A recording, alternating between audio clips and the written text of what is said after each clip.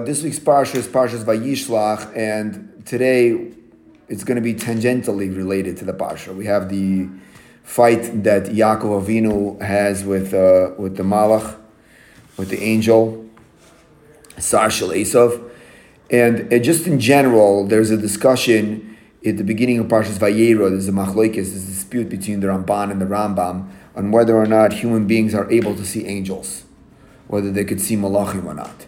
The Rambam holds that they can't, because malach is a spiritual, and a person doesn't have the kelim, doesn't have the vessels, doesn't have the tools to be able to see a malach, because it's a physical being. And the Ramban says no, the malachim are able to dress themselves in a way that they could see a malach. So it comes out that according to the Ramban, the story in Parshas Vayera with the three guests who were angels actually happened, and according to the Rambam, it didn't happen. According to the Rambam, it was all a nevuah, it was all a prophecy, because it couldn't happen, because Avraham Avinu would not be able to encounter them. So we have the same issue in our parsha with Yaakov, who was with this malach, with this angel. We would have the same discussion on whether or not it was a prophecy or it actually happened. But it says he sent three angels. Yaakov sent. No, when he has when he has the fight with the angel, or when he said, "Well, okay, fine." Right at the start, it says he sends Shalosh Malachim, so he's got to be able to. How do they get around that? Right. So all of those, the Rambam will say, all of those stories. The Rambam will say all of those stories are whatever there's a malach involved. The Rambam will say it's a nevuah, it's not real if it's a malach. Whatever parsha it's in, right? Whether Yaakov is having a fight with a malach, whether if he's meeting malachim, if he's seeing malachim or angels, or anything like that. That's going to be what? I was going to say Bilam. He sees the angel tells him that. Correct. That would also be, according to the Rambam, that would also be a prophecy. And the Akedah was a prophecy then? What? For the Akedah, when they stopped Abraham's hand, was correct. Correct. The Rambam will have to learn that maybe he went to Shecht Yitzchak, but his interaction with the Malach would be a prophecy.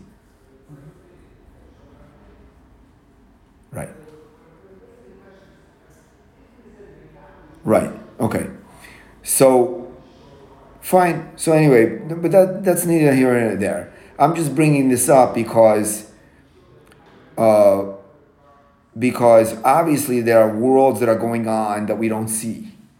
Since everybody's learning the Tanya, I want to counterbalance that a little bit with the Nefesh HaChaim. Okay?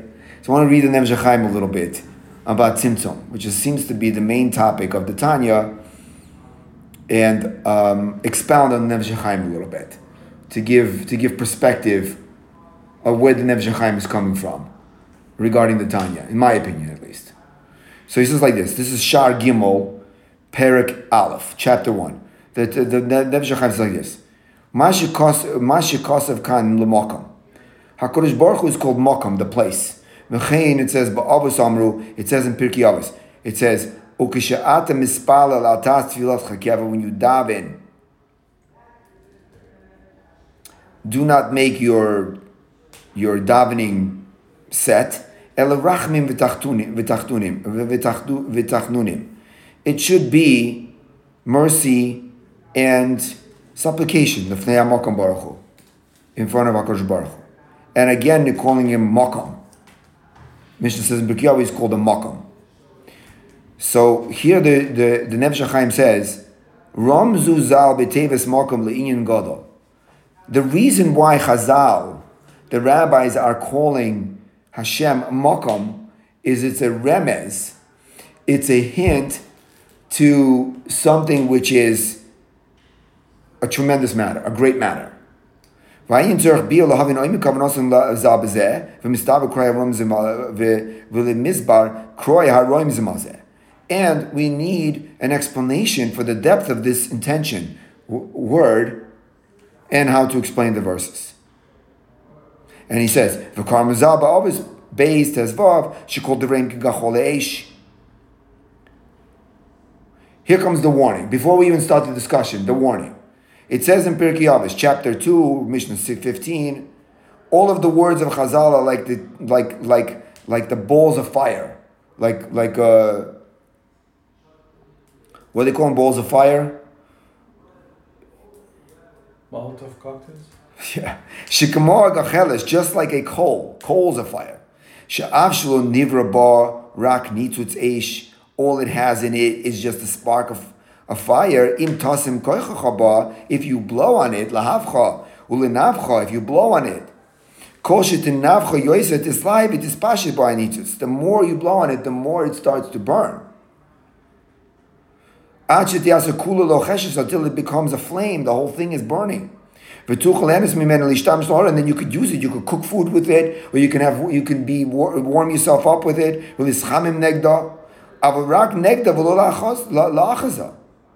However,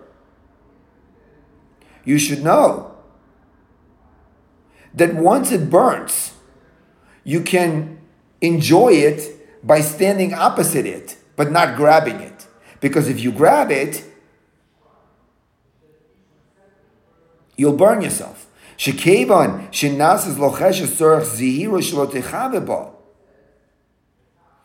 Then you have to be careful that you don't burn yourself.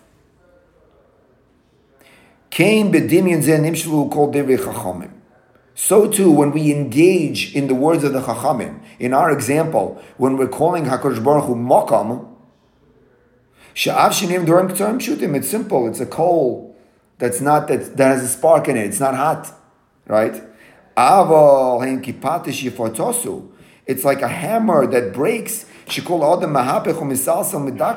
Once you look at it deeply, then it's like you're blowing on the coal.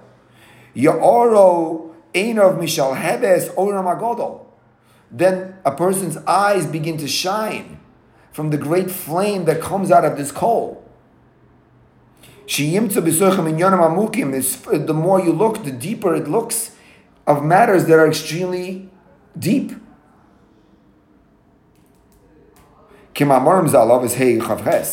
Like another Mishnah says in Pirkei Avos, chapter 5, the more you turn it over, the more you'll see that everything is in it. And here he says like this. He says, a person has to be very careful with these coals.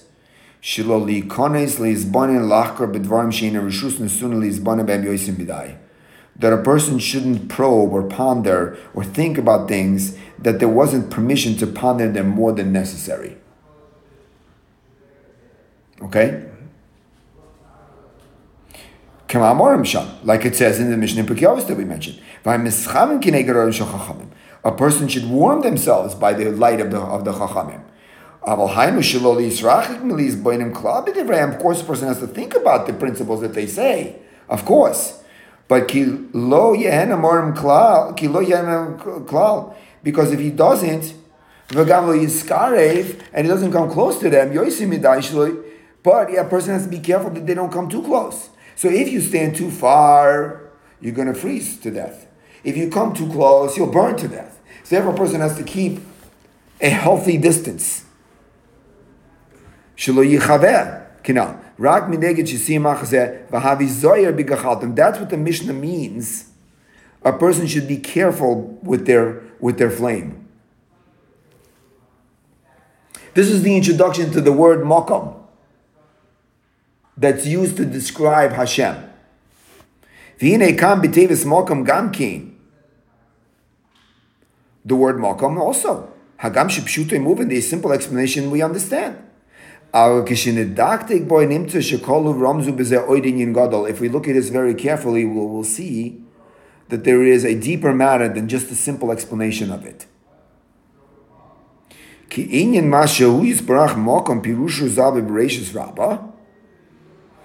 it says in Bereshis Rabbah, on the pasuk that we had last week, Parsha Samaches, al pasuk Vayifka b'makom, that Yaakov Avinu happened on the place. That's what it says. Bereshis 28:11.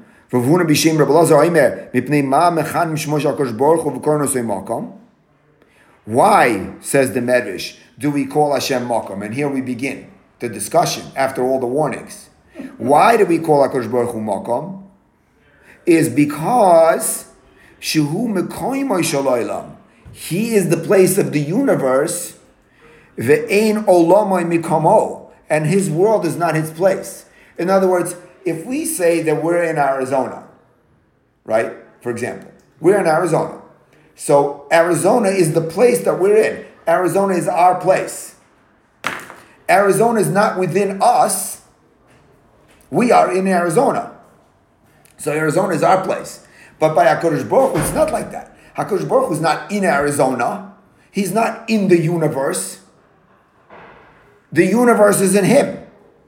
So he's called a Makom because he is the place of the universe where the universe is. Where is the universe? It's if we could say it like that, it's in HaKadosh Baruch Hu, right? So now all of a sudden, says the Nefesh HaChaim, things are getting very complicated, right? Ubishmois Rabbi Soif Parshat Memhei, Ubitanchuma Parshat Kisisa. All of these midrashim. Vayomer Hashem Hinei Mokom Iti. The Mokom is with me. Shmois 33:21. Asver Tefeilali. The land is subordinate to me. Vein I need Tafel Asri. I am not subordinate to the land, etc. That's what it says in the Medrash in Tehillim, Mizmor 90. V'lefi pshutoi.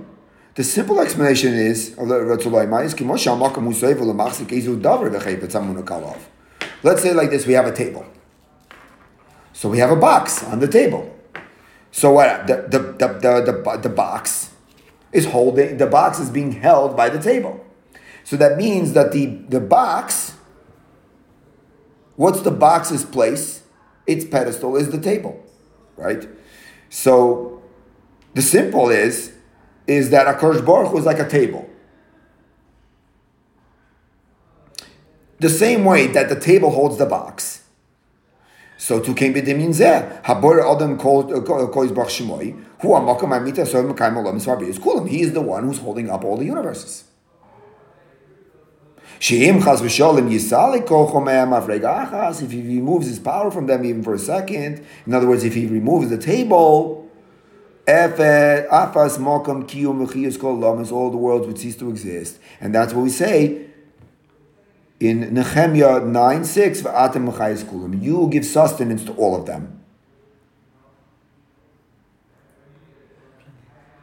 Yeah. I'm thinking from this morning. I think it was Kaif that he sort of surrounds. That it's not as much as supporting as Envelops.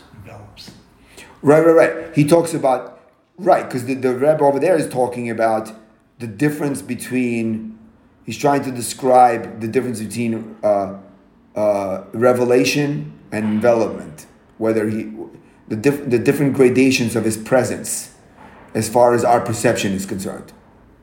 Right? So now the Nefesh HaChaim in this chapter, at the beginning, he's talking about the first level. First level is the simple explanation. Kosh Baruch Hu's table, the universe is sitting on top of the table. Right? V'hu pinas yisoid amunas Yisrael. This is one of the foundational principles of Judaism. Like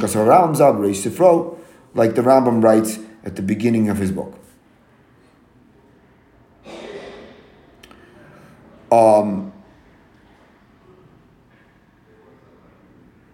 So now, and then he quotes the Zohar HaKadosh. Let's go to the next chapter.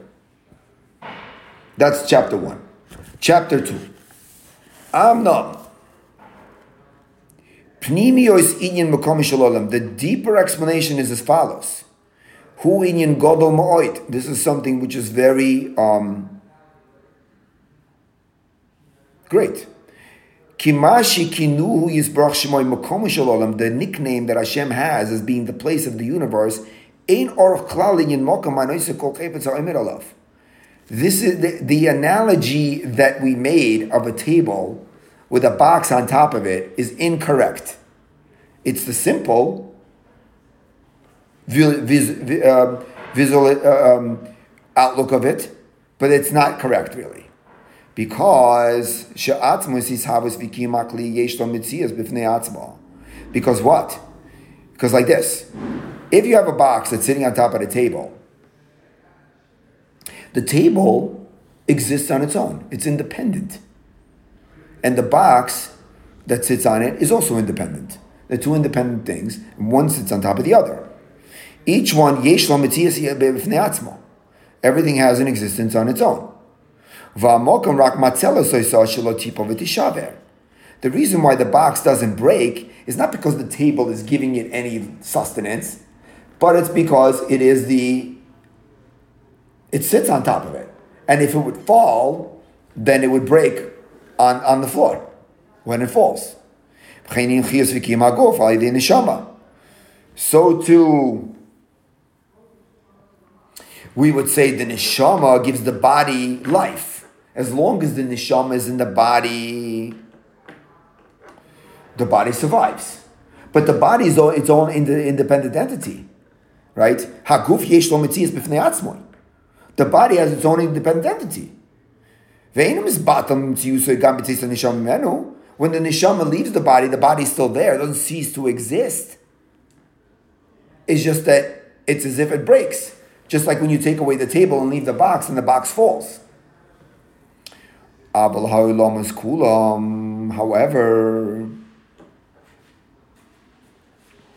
all of the universes,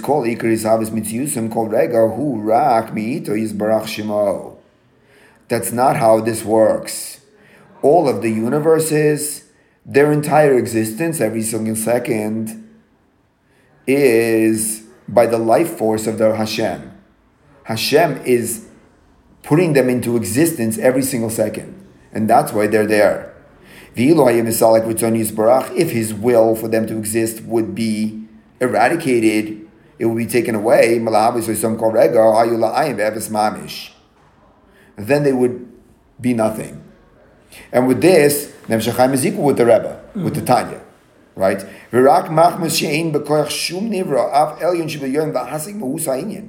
Nobody can really understand this. It's not that. Let's just get back to our analogy so we clarify how the analogy is different from the simple way that we presented it. Right? And that is that the table sits here and the box sits on top of it.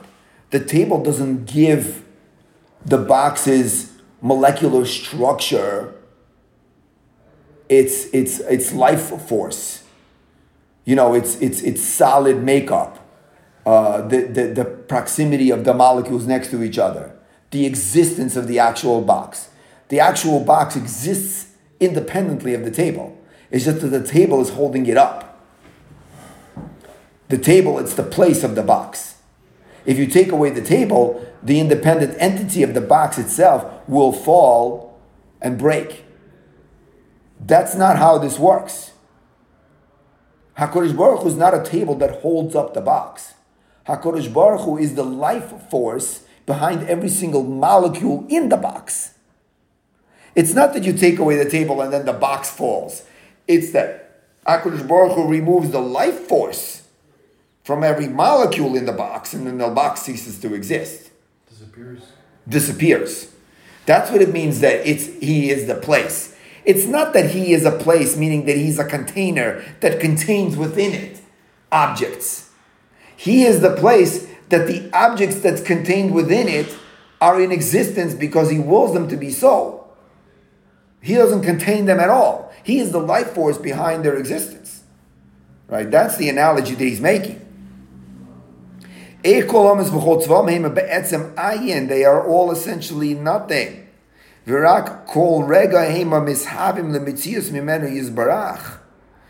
are only existing because they are coming from Hashem.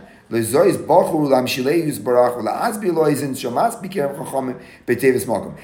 why the rabbis decided to call Hashem Mokom, because they thought that the closest description that would make the simpleton understand what they're saying, and also the sophisticate understand what they're saying with this word. You know what I'm saying? Yeah. Which one are we? We are the one that we choose to be. We're the simpletons? Well, I assume that since we're reading the book that we're probably because we're reading the book. What? We're on the spectrum. Right.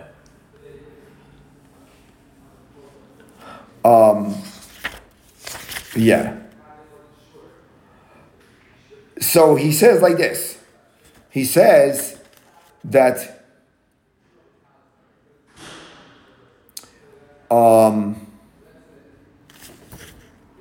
she'av shikach goz v'chachmosa yizbarach litin mitzios lo'olamo. Even though Hashem decreed to give reality to His world, in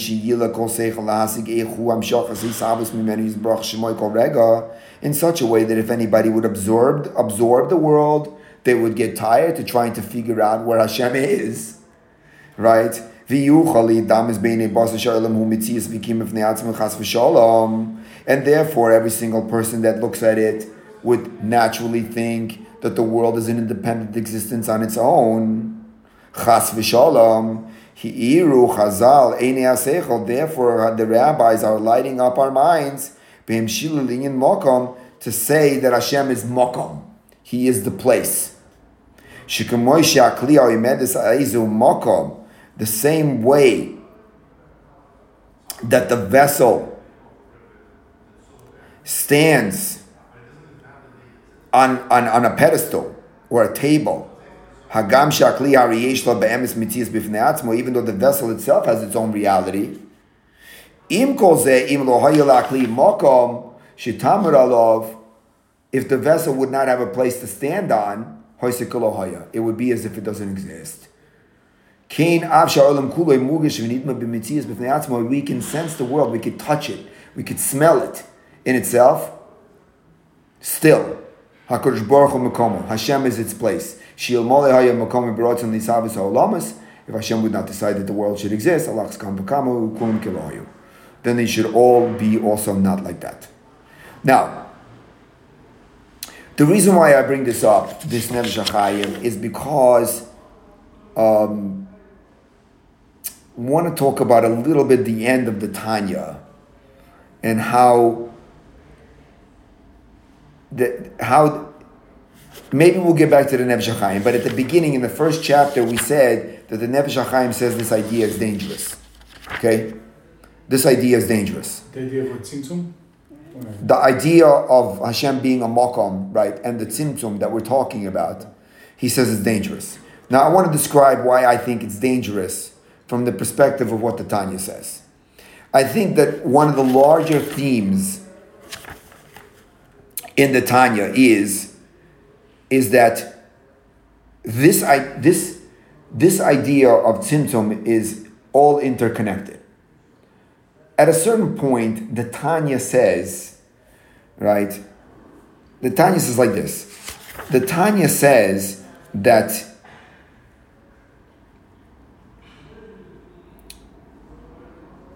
the Tanya says that a person who fears Hashem, he looks at the sky and he sees the sun and the moon.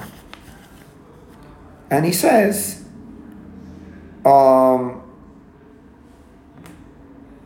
he looks at the sky, he sees the sun and the moon, and he says, I fear Hashem because He's in control of it. He controls the sun and the moon. Yeah? That's a person who fears Hashem. However, a person who loves Hashem understands the idea that we just described. He understands that the Ribbon Shel Olam not only controls the sun and the moon, but the sun and the moon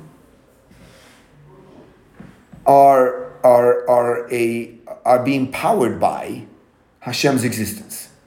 And if he wouldn't give them power, they would cease to exist. So he loves Hashem because it's more of a love because he sees in the world, he sees the reality. He sees the reality. He sees the reality of Hashem in the world. How does that fit? If Hashem is animating everything, then why does Yaakov wake up and say, I didn't know that Hashem was in this place and builds a Mizbeach? Because maybe at that point, Yaakov does not reach that level yet. Maybe. Right? You're supposed to work up to see that. But he had already talked with Hashem about... I understand. Right. I mean, I hear.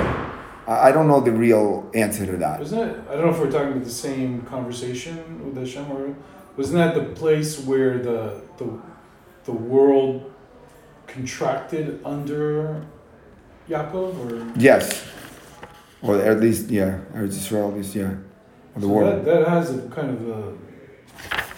I can see where Hamakam would fill in there, right? It's almost like there's no constriction of time and place for God, so he's everything and everywhere. I don't know if that's your question. Correct. So we're saying that Yaakov may not be perceiving him from that perspective, maybe. Or maybe Yaakov is perceiving him from...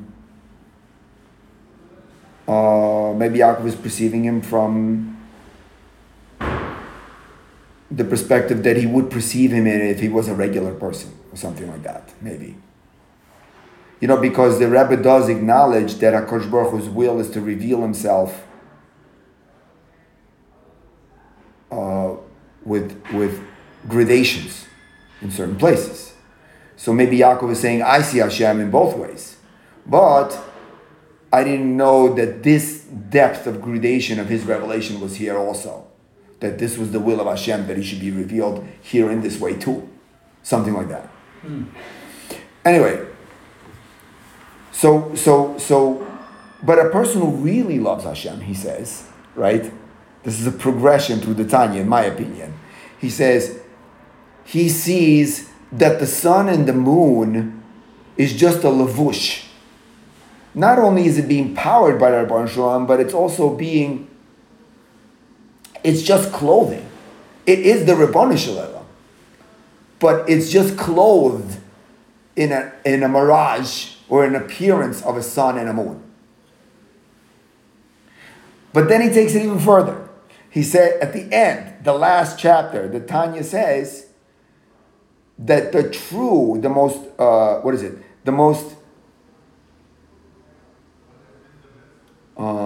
most acute love of Hashem is that a person loses his desire to exist. He doesn't want to live anymore. Right? Because what does he need this fake mirage of a world for? If all it is just the Ribono Shel Olam, and any sense of anything that he perceives of reality is just clothing an interposition between him and Hashem. So he wants to be attached to Hashem. He doesn't want to be in this world because he doesn't want to have the physicality of this world. He compares it to a candle. He says a candle and a wick. He says the flame is the neshama and it's on the wick. And the wick is getting burnt with the oil. Right? And the oil is the mitzvahs in the Torah, I think, if I remember correctly. So the oil is the mitzvahs in the Torah. And the wick is getting burnt. What is the wick? The wick is like the guf, the body, if I remember this correctly. So you have to negate the body. You have to burn it in order for the flame to go up. And what eventually happens to the candle? The flame goes up and the wick disappears. The candle wants to put itself out. so to a person. And that's how he ends the first section of the Likutei Amar, right? So, in my opinion, what's happening here is that the idea of Tzimtzum,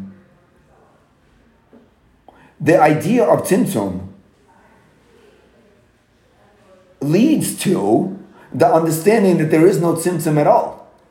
There's no contraction, there's no concealment. Maybe there's concealment, but HaKadosh Baruch Hu is there. Right? And then, once you realize that all it is a concealment or a contraction, then you don't even want to live it. What do you need it for? And then you don't want to even live. So why are you living? Because there's a mitzvah to live. Because really you don't want to live, but the Rebbeinu Shalom made you a mitzvah that you should live. So therefore, for the Rebbeinu Shalom who you don't want to live, you're only going to listen to his mitzvah to say that you should live. Are you making this conclusion? This is my claim. This is all my opinion. I'm not blaming this on anybody else. No. But I want to say even more like this. Let's say like this. What is concealment anyway? Right? What is concealment anyway? Okay, let's take this sefer right here. This is the Rebbeinu Shalom for the Mashal. This sefer sitting on this table is the Rebbeinu Shalom. Now I take another sefer, I put it on top of it. So now the table, the sefer is being the Rebbeinu Shalom is being concealed by the sefer. Meaning what? That the Rebbeinu Shalom is really here. The sun is the Rebbeinu Shalom is behind the sun, but he's concealing himself in the sun. Now, what is the sun that's concealing Hashem? It's also the sun. So he's concealing himself with what? With himself.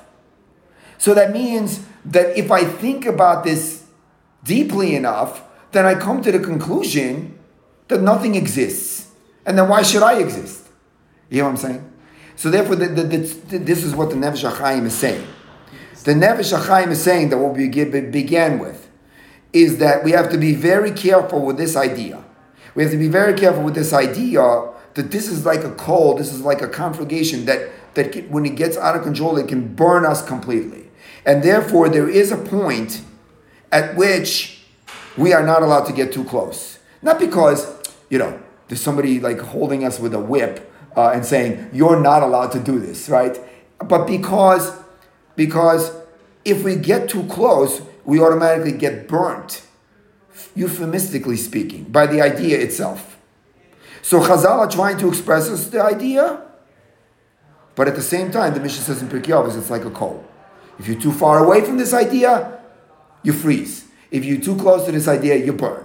So there have to be kept a distance. Now, what's the distance that you have to keep? We're going to say in a minute. 7 meters. Yeah. But there's a difference between concealing and failing to perceive. And if there's a spark is there, whether we perceive it or not. Hashem appeared in front of Abraham. Hashem was always there. The well appeared, or the angel appeared in front of Hagar. They're always here. I think it's more of a failure to perceive than Hashem concealing. Even the Simpson, withdrawing isn't. I was gonna say that you are part of this concealment is our ego, right? Where either if it's forgetfulness or if it's ego, you will at some point just come back to the idea that you're in control of your life, right? And we all have an ego, and therefore, even though you could 99.9999% believe that God is everywhere, you still have this mini part of you that's going to believe that either A, he's not there, or B, that you're in control. You know what I mean? So if someone says, "Oh, how come we're not all suiciding and trying to get to God?" I think that has a component, and that's part of this concealment algorithm that Hashem has. Okay, however it works, I think it's just in the way that we are saying it But I can see the way that we are saying it, I think it's more than just perception. We're born, and Hashem, even the Rebbe says this, that Hashem is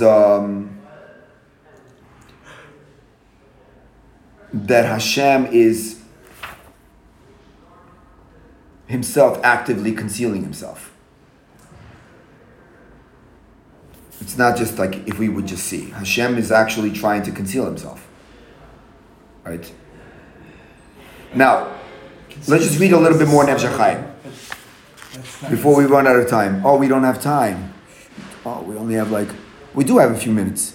My class starts at 8:15. We have a few minutes, yeah? Let's read a little bit more, whatever time. Chapter 3. In the middle of chapter 3, he says like this. The same shar. We already prefaced that their words are like fire. Person should be very careful with the fire. Person shouldn't think about this too much. That a person shouldn't think about this too much and get burnt. So too this matter.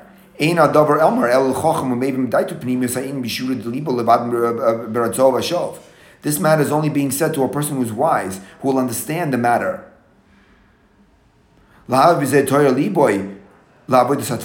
to be able to daven properly, he will be able to light up his heart to daven properly.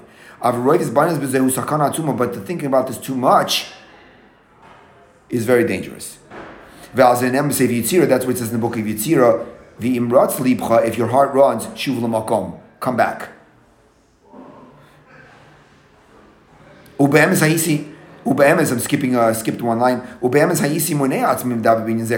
would not even speak about this at all if I had my option. Because the Rishonim didn't even speak about it.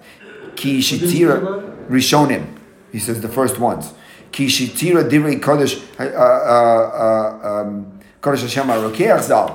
means a certain period. That he only spoke about this at hint, etc. And then he says like this. Skipping more. Let's skip a little more. Chapter. Let's skip to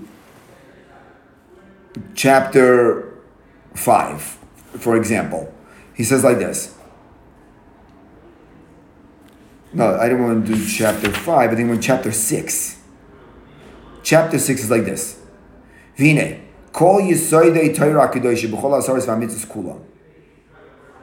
Our Torah and all of the mitzvahs is asay v'los asay. They are positive commandments and negative commandments.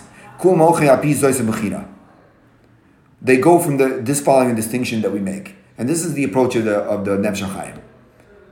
This is his approach, and some people want to say that the Vilna Gaon doesn't agree with that, but I think that the Vilna Gaon and the Nefesh HaChaim agree, in my opinion, but that's a different discussion. Like you were saying, Eric. This is the way we're supposed to approach it. From our perception, there's a world out there. There's Uganda, there's Eretz Israel, there's Arizona, there's a lulav, there's an esrog, there's a bathroom, there's a shul, there's a Beis HaMedrash.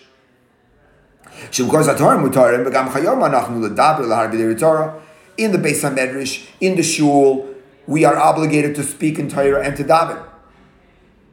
But in the bathroom or dirty places, it's prohibited to speak in Torah. Even though you could say, well, the Rabbanu Shalom is everywhere.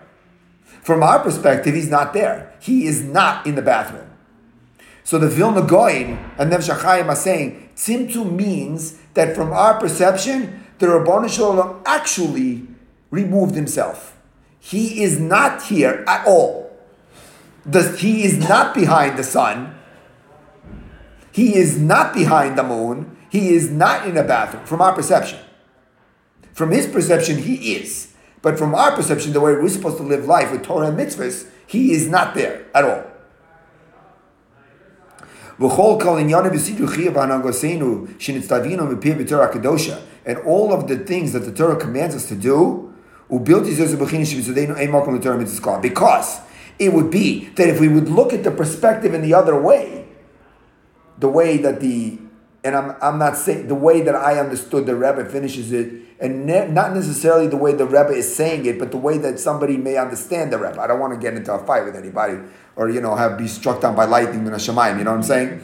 But a person who looks at it from this perspective will say, "What do I need? There's no Torah. Rebbeinu Hashem's everywhere. But if you say Rebbeinu Hashem's everywhere, then there's no Torah. Because then there's no distinction between where I learn Torah and where I don't learn Torah. Where I do this mitzvah, where I don't do that mitzvah. And that's why I don't want to live. What do I need to live for? Right? HaKadosh Baruch Hu understands himself. He is in every place. Below shum chatitza, without any interposition. He is the sun, he is the moon.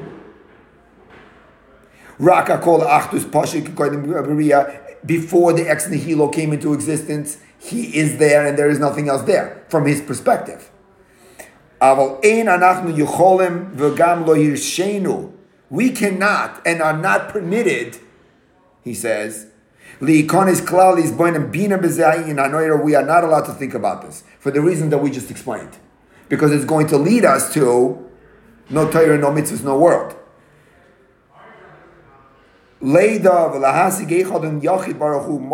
This is how to try to understand how is it possible that we exist and at the same time the Rebbeinu Shalom is everywhere. This is also the dichotomy the Rambam says in Hilchos Tshuva, in my opinion, that the Rambam says we cannot reconcile free will with HaKadosh Baruch Hu's knowledge of the future. Right? Even though they discuss it over there, they discuss it Tosis Yantiv, and they have answers to Tosis Yantiv in Pirkei Avos on what do you call it? The mission says in Pirkei Avos, the mission says called Sofai, everything is foreseen, Varishus Nesuna, but free will is still given, right? And then he endeavors to explain it, and the Rava tries to explain it, all the Rishon try to explain it, but the Rambam says there's no solution to this dichotomy. What does the Rambam mean? The Rambam means like this, that from our perspective, we have free will, period. When we choose something, we chose and we're responsible for our actions. From HaKadosh Baruch Hu's perspective, maybe we don't. We don't know. Our conception is that he knows everything. And he knows the future, he knows the present, he knows everything. At the same time, we don't know how that works with the fact that from our perspective, we have free will. And that's what the Rebbeinu Shalom wants. Hashem wants it that the way it should be that way. That's the exact same, I think it's the exact same concept. It's the exact same concept of the Nefesh HaChaim is saying of how to approach this. So I'm saying like in my opinion, and I admit, and we'll conclude with this, I admit that I haven't spoken to like a lot of people who read the Tanya, read the Nefesh HaChaim, and this and that, and I don't know what people think. But my opinion is, I think that the whole idea of tzimtzum, no matter where it's found, in whatever sefer, and the whole chelik beis, and the end of the what do you call it? The whole chelik beis, at least the beginning, the Shar HaYichud Ve'amuna, that we were just reading. The whole theme of it is the discussion of this. But in my opinion, one has to be careful with this discussion, because it can lead to places that are not Toradic. Well, it comes back to the idea of, that people shouldn't study Kabbalah until they're 40, right? That they have to kind of live their life without these sublime concepts. Right. And then maybe at 40, once either they become parents or grandparents, and they've established their lives, that they can absorb this in a normal way.